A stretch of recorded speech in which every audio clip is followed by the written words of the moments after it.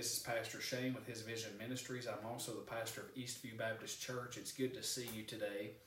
In this nugget, I want to talk on the subject of hope. One of the things that I've been trying to do here in the last week or so, with so much negativity, with so much craziness going on in our nation and our world, is to bring some type of hope.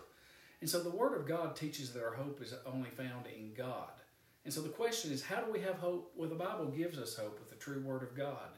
You know, something that sticks out as I was kind of pondering on thinking about hope is whenever someone has a birthday, and I've got one coming up soon, but they blow out the candles on a birthday cake, and then guess what? They make a wish, right?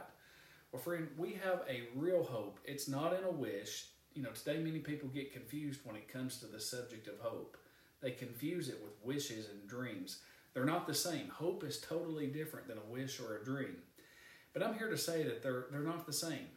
I gave my life to the Lord Jesus Christ. I remember it was a Monday night back in August of the year 1990. That's been a while, if you do the math. But prior to that date and time, there was no hope in my life. See, the reason I know that there is hope, it's based off of what God has already done. And I'm one of those people who believes that Jesus is coming again. I believe He once died, He was buried, and He arose from the grave. And today I believe that He's alive forevermore. And so, my friend, I don't put much hope into the things of this old world. My hope is rooted in one thing, that's the Word of God, and in the fact that He was resurrected. And I truly expect, or I wouldn't say this, and I believe that God will do what He says He will do. You know, God finishes everything that He starts, friend.